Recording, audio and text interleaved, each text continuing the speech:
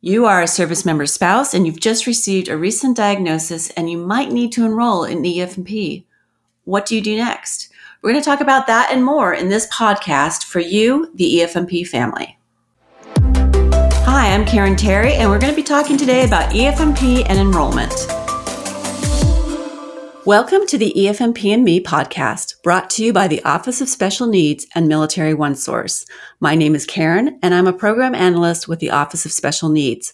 I am also a retired military member and a mother of a special needs child, so I am very happy to share EFMP and Me with you because I really believe it can make a difference for you and whatever your role as you navigate through EFMP. For those of you not yet familiar, EFMP and Me is an online tool designed for the families in the program to help them find information and resources whenever and wherever they need it. It can be accessed via your mobile device on Apple or Android or on a regular computer. So basically, as long as you have a phone or Wi-Fi connection, you can use this tool. So it's easy to make it your first stop when you have questions. There are 10 large topic categories to choose from. Topics are like education or PCS or medical. And in each of those topics has multiple checklists within them that break down specific events or processes that correspond to that topic. So it is a great place to start to get an idea of what needs to be done and who you need to talk to make things happen. Also, there are 4 profiles on EFMP and Me, and each has a content customized to that user. So you might be a family member or a service member or a service provider or even a military leader. There's content just for you. So without further ado, let's get started on today's topic. And fittingly, we will start our first podcast with the first topic category in EFMP and Me, which is about EFMP and enrollment. Military families who have a military family member with special needs may have concerns about enrolling in the Exceptional Family Member Program. In this episode, we're talking to Rebecca Lombardi. Rebecca is the Associate Director of the Office of the Secretary of Defense, Office of Special Needs, which we commonly call OSN. Welcome to our first episode, Rebecca. Hi, Karen. Thanks for having me. This is, I think, going to be a really good beginning to our podcast series. Yeah, I think so too. So let's get started with some of the basics. I'm sure that not all of our listeners know what OSN is exactly and how it's related to the Exceptional Family Member Program. Can you tell us a little bit more about your team and what OSN does? Sure. The Office of Special Needs, as some of you know, was established by Congress in 2010. Essentially to improve the Department of Defense's support to our military families with special needs and or educational needs. The Exceptional Family Member Program, or the EFMP, is part of the OSN, but we also have oversight for IDEA services that are provided to families OCONUS, as well as to families CONUS who are living on an installation where there's a DODEA school. And as I recall, Karen, I think you're going to be talking about this in a future episode. Yeah, we sure will. A couple episodes from now, it's going to be about education, and we'll be going over more of those IDEA services then, yes. Okay, great. Well, we'll save that for the next episode. Okay. Moving on with OSN, we are charged with developing policy that guides the implementation of standardized support services at the installation level. So essentially, we're a policy office. But as part of this policy, our staff is also working in collaboration with the services, not only to develop that policy, but also to actually standardize the various services in order to improve support for our families that are enrolled in the EFMP. Okay. So then EFMP is just one part of OSN. It's not all of OSN. Right. Okay.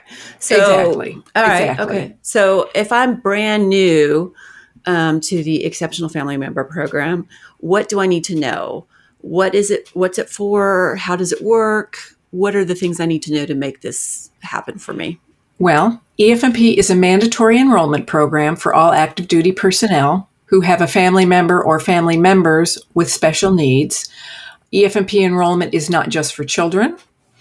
A spouse or other adult family member, like a parent, could certainly be enrolled as long as the individual is an established dependent of the service member. EFMP helps improve readiness, by ensuring their needs are considered during the assignment process. In other words, family medical and educational needs are assessed or looked at during the assignment coordination process to help ensure that the gaining location, the place that they're supposed to be moving to, has services that they need, which I think helps the service member complete their mission, because then they don't have to worry about what's happening with their family. They know that their family can get the services that they need, which is very important. So does OSN do all of that? How does, I mean, that seems like a lot of moving parts and complicated things. How is it organized so all those things can happen? Well, that's a good question, because it does get rather complicated. No, OSN, because we are a policy office, we don't do all of those functions per se. There are 3 components that have very specific roles that contribute to the overall EFMP. Okay. The first one is the identification and enrollment. And once somebody is identified with a special medical or educational need, the MTF, the medical treatment facility, works with the family to enroll them in the program. Okay. The process of identification can actually take place in a variety of ways. The school may have identified an educational issue. The individual may be seen for a random medical appointment, and an issue or condition may be discovered. A family may self-disclose an issue. Or what often happens is during the screening process for an overseas move, it's determined that there is a special need. Oh, so that's why it's so important to get that screening done. Yes, absolutely. Yes. So who does that part? Is that medical, since they go to the medical treatment facility? Yes, absolutely. And that brings us to the second component, which is assignment coordination. And this process occurs when a service member is actually preparing for that permanent change of station move or their PCS move. And this is coordinated not only between medical, but the personnel commands as well. And again, it's to ensure that the special needs of a family member are considered during the assignment process, to check with the gaining location to see if there are services available to meet that family member's need. So this process can be especially important because needed services may be limited in some locations. Right. And you need to know so that you don't go there. Well, yes. And this is one of the things that we hear about a lot is the assignment coordination process. And that's personnel who are doing that. Personnel and medical. Oh, okay. Okay. That makes sense. Okay. And then what's the last component? And the last component is the family support component. And this one plays a critical role in helping families navigate the 2 components, identification and enrollment and assignment coordination, as well as connecting families to information and resources both on and off the installation, and providing additional support through the program's non-clinical case management services, which are a more hands-on approach for some families that would like that. EFMP family support is available to anyone with a special needs family member, including Guard or Reserve. Okay. So that's interesting about the 3 components. I'm not sure people are really aware of those 3 components and how they work together and what they do individually. So for enrollment, a family will work mostly with the medical component. Correct. Okay. And then what are some of the reasons I might need to enroll my family member? We've talked about medical and educational, but you also talked about criteria. So what would be some of those reasons? Well, there are a variety of conditions that meet criteria for enrollment, and your medical provider or school can refer you to your installation MTF to assist in enrollment with the paperwork as well as enrollment into the program. Oh, okay. Each service at this point has their own enrollment process. So I would highly recommend that people check with your own service for specifics on how to enroll.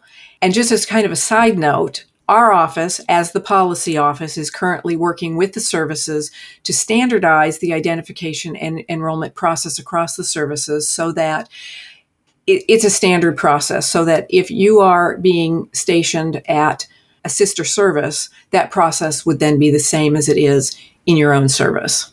Oh, okay. Well, that sounds like it will be very helpful. I think so. So to make it easy for people right now, we have the hyperlinks for each of the services EFMP policies on EFMP and Me. You can go on about EFMP and enrollment, one of the checklist, and it will hyperlink you to your specific policy if you want to review that. And until we have a joint policy or a DoD policy. So if I think my family member might have a special need, what do you suggest I do first? We've talked about criteria. So now I think maybe my family member has something that should be enrolled or a reason to be enrolled. Where should I go? What should I do? I would recommend that you start by contacting the EFMP office at your installation medical treatment facility. Okay.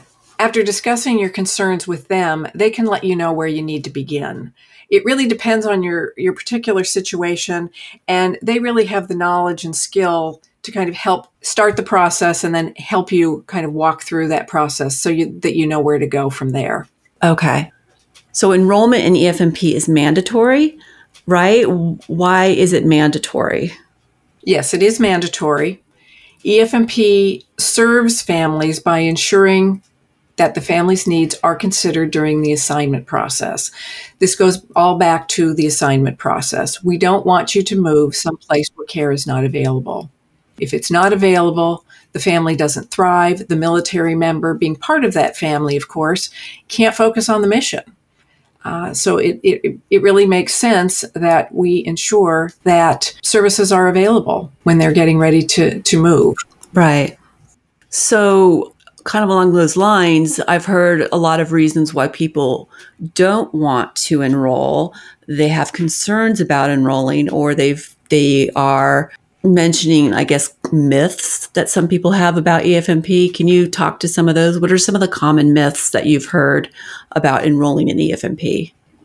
Well, one of the things that we hear is that some believe that EFMP has responsibility for the TRICARE Echo benefit, medical treatment services, that sort of thing. Oh, and so is that true? How do you answer that? I will say it's very complicated. I think there's a lot of confusion over that. However, the EFMP does not provide medical care to families. It has no oversight responsibility for echo or medical benefits. Medical care is medical care. Okay. It is true that proof of EFMP enrollment and an eligible condition are required in order to access echo benefits, but that's really a verification process as opposed to providing medical care. Right. The MTF has a very narrowly defined piece of the EFMP, which is the identification and enrollment and assignment coordination, which are processes, not medical care. So OSN has no oversight over echo or TRICARE. Correct. Okay, so along the same lines of reasons people hesitate to enroll, I've also heard that EFMP will hurt a service member's career. Can you speak to that myth just a little bit? Sure. EFMP is a confidential program. Information is only shared with individuals with a need to know. EFMP information is not made available to selection boards, and EFMP can enhance a service member's career, actually, by ensuring that family members' needs are taken care of, even when the service member is away.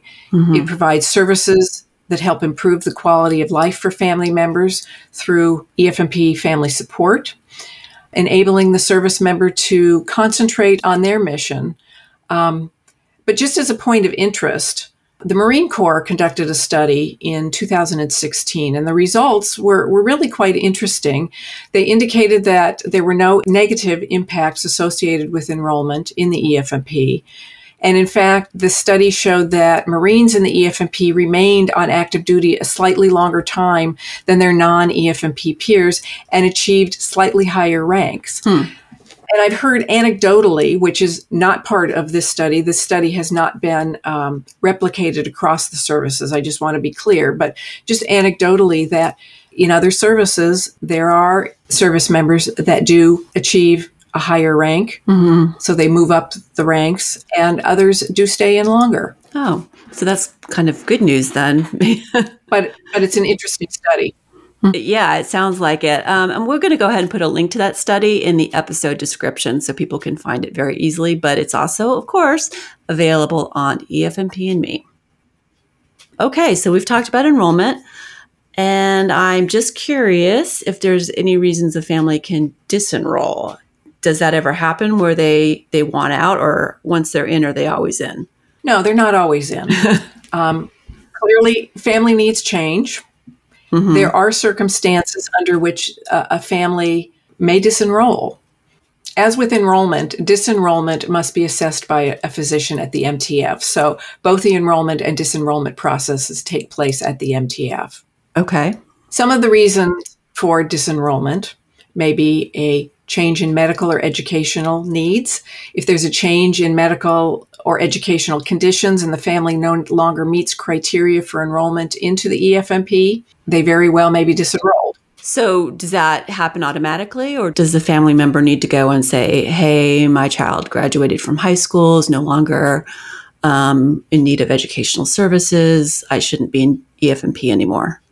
I think there are a couple of ways this happens. A family may go in on their own and make a request at the MTF. The other thing is that every 1 to 3 years, and that 1 to 3 depends on the service, there is a review of each individual's enrollment into the EFMP, which means that their enrollment is looked at, it's updated, any new conditions may be added, conditions that no longer exist may be deleted, and that sort of thing. So they're reviewing it for the appropriateness of the enrollment. Oh, okay. So change in medical or educational needs. Are there more reasons, or is that the only one?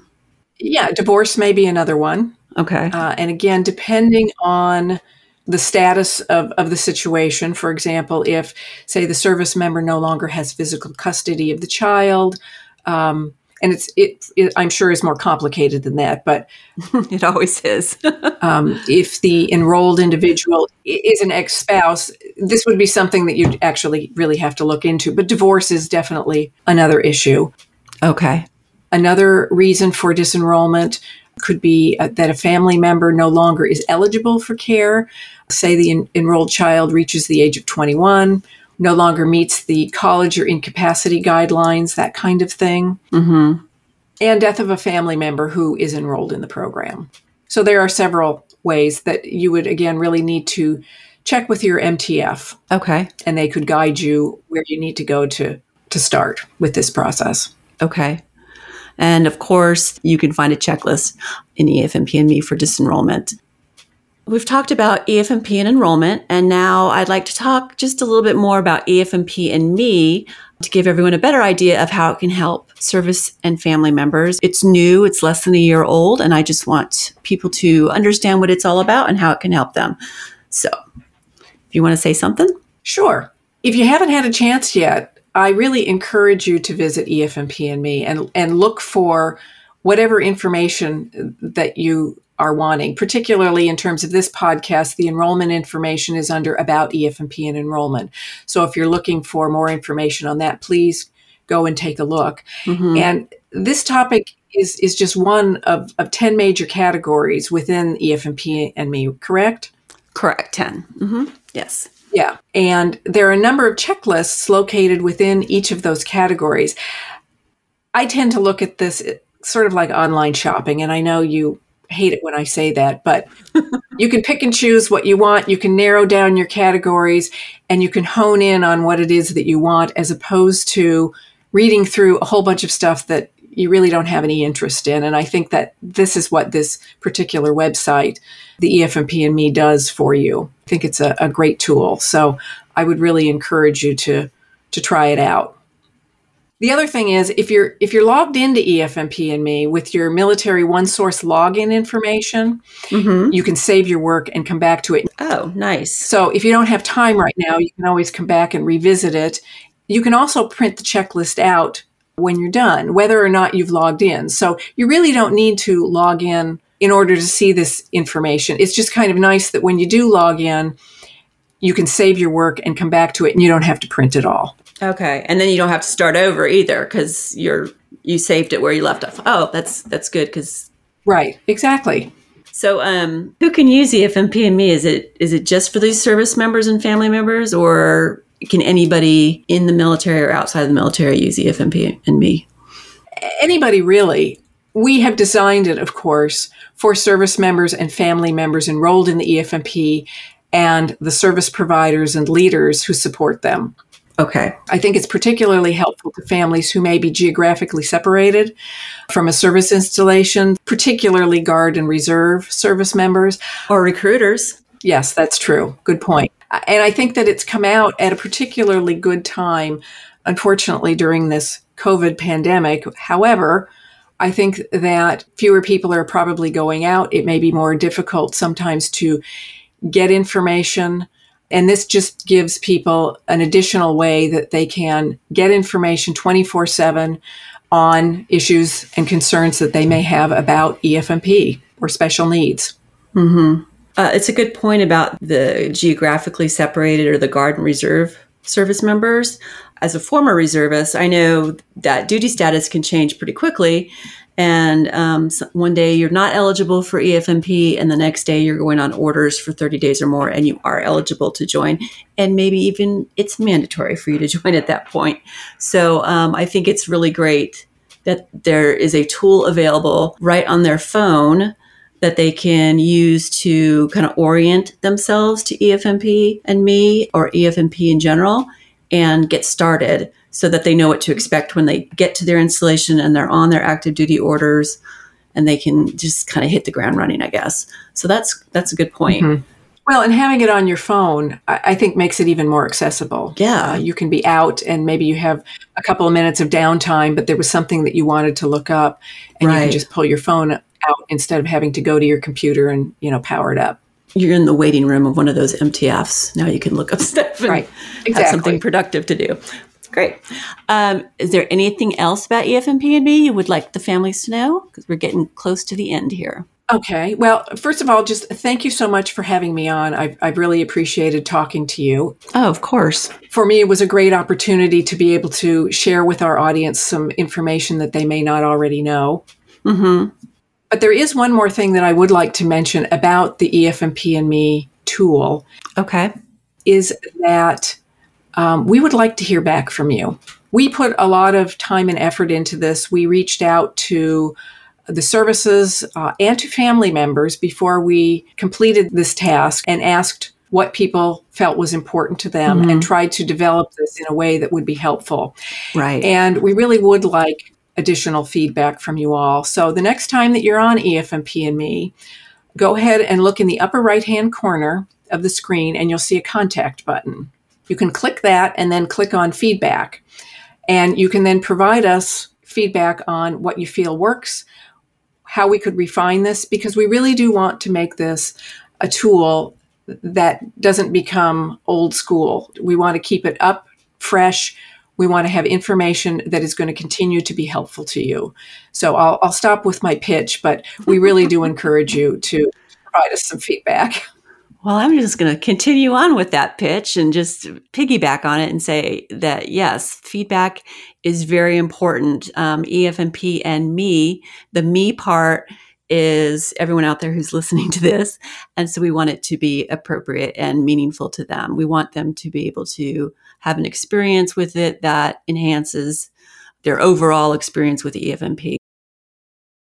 So in order to find EFMP and Me, there's a couple ways you can do that. The first thing is you could go on to Military OneSource, and you will see a link for EFMP and Me. Click on it and it will take you right there. That is EFMP and Me, all one word, EFMPANDME.military1source.mil. Also, you can go on to the brand new app that Military OneSource has just introduced, maybe a couple months ago, I think already.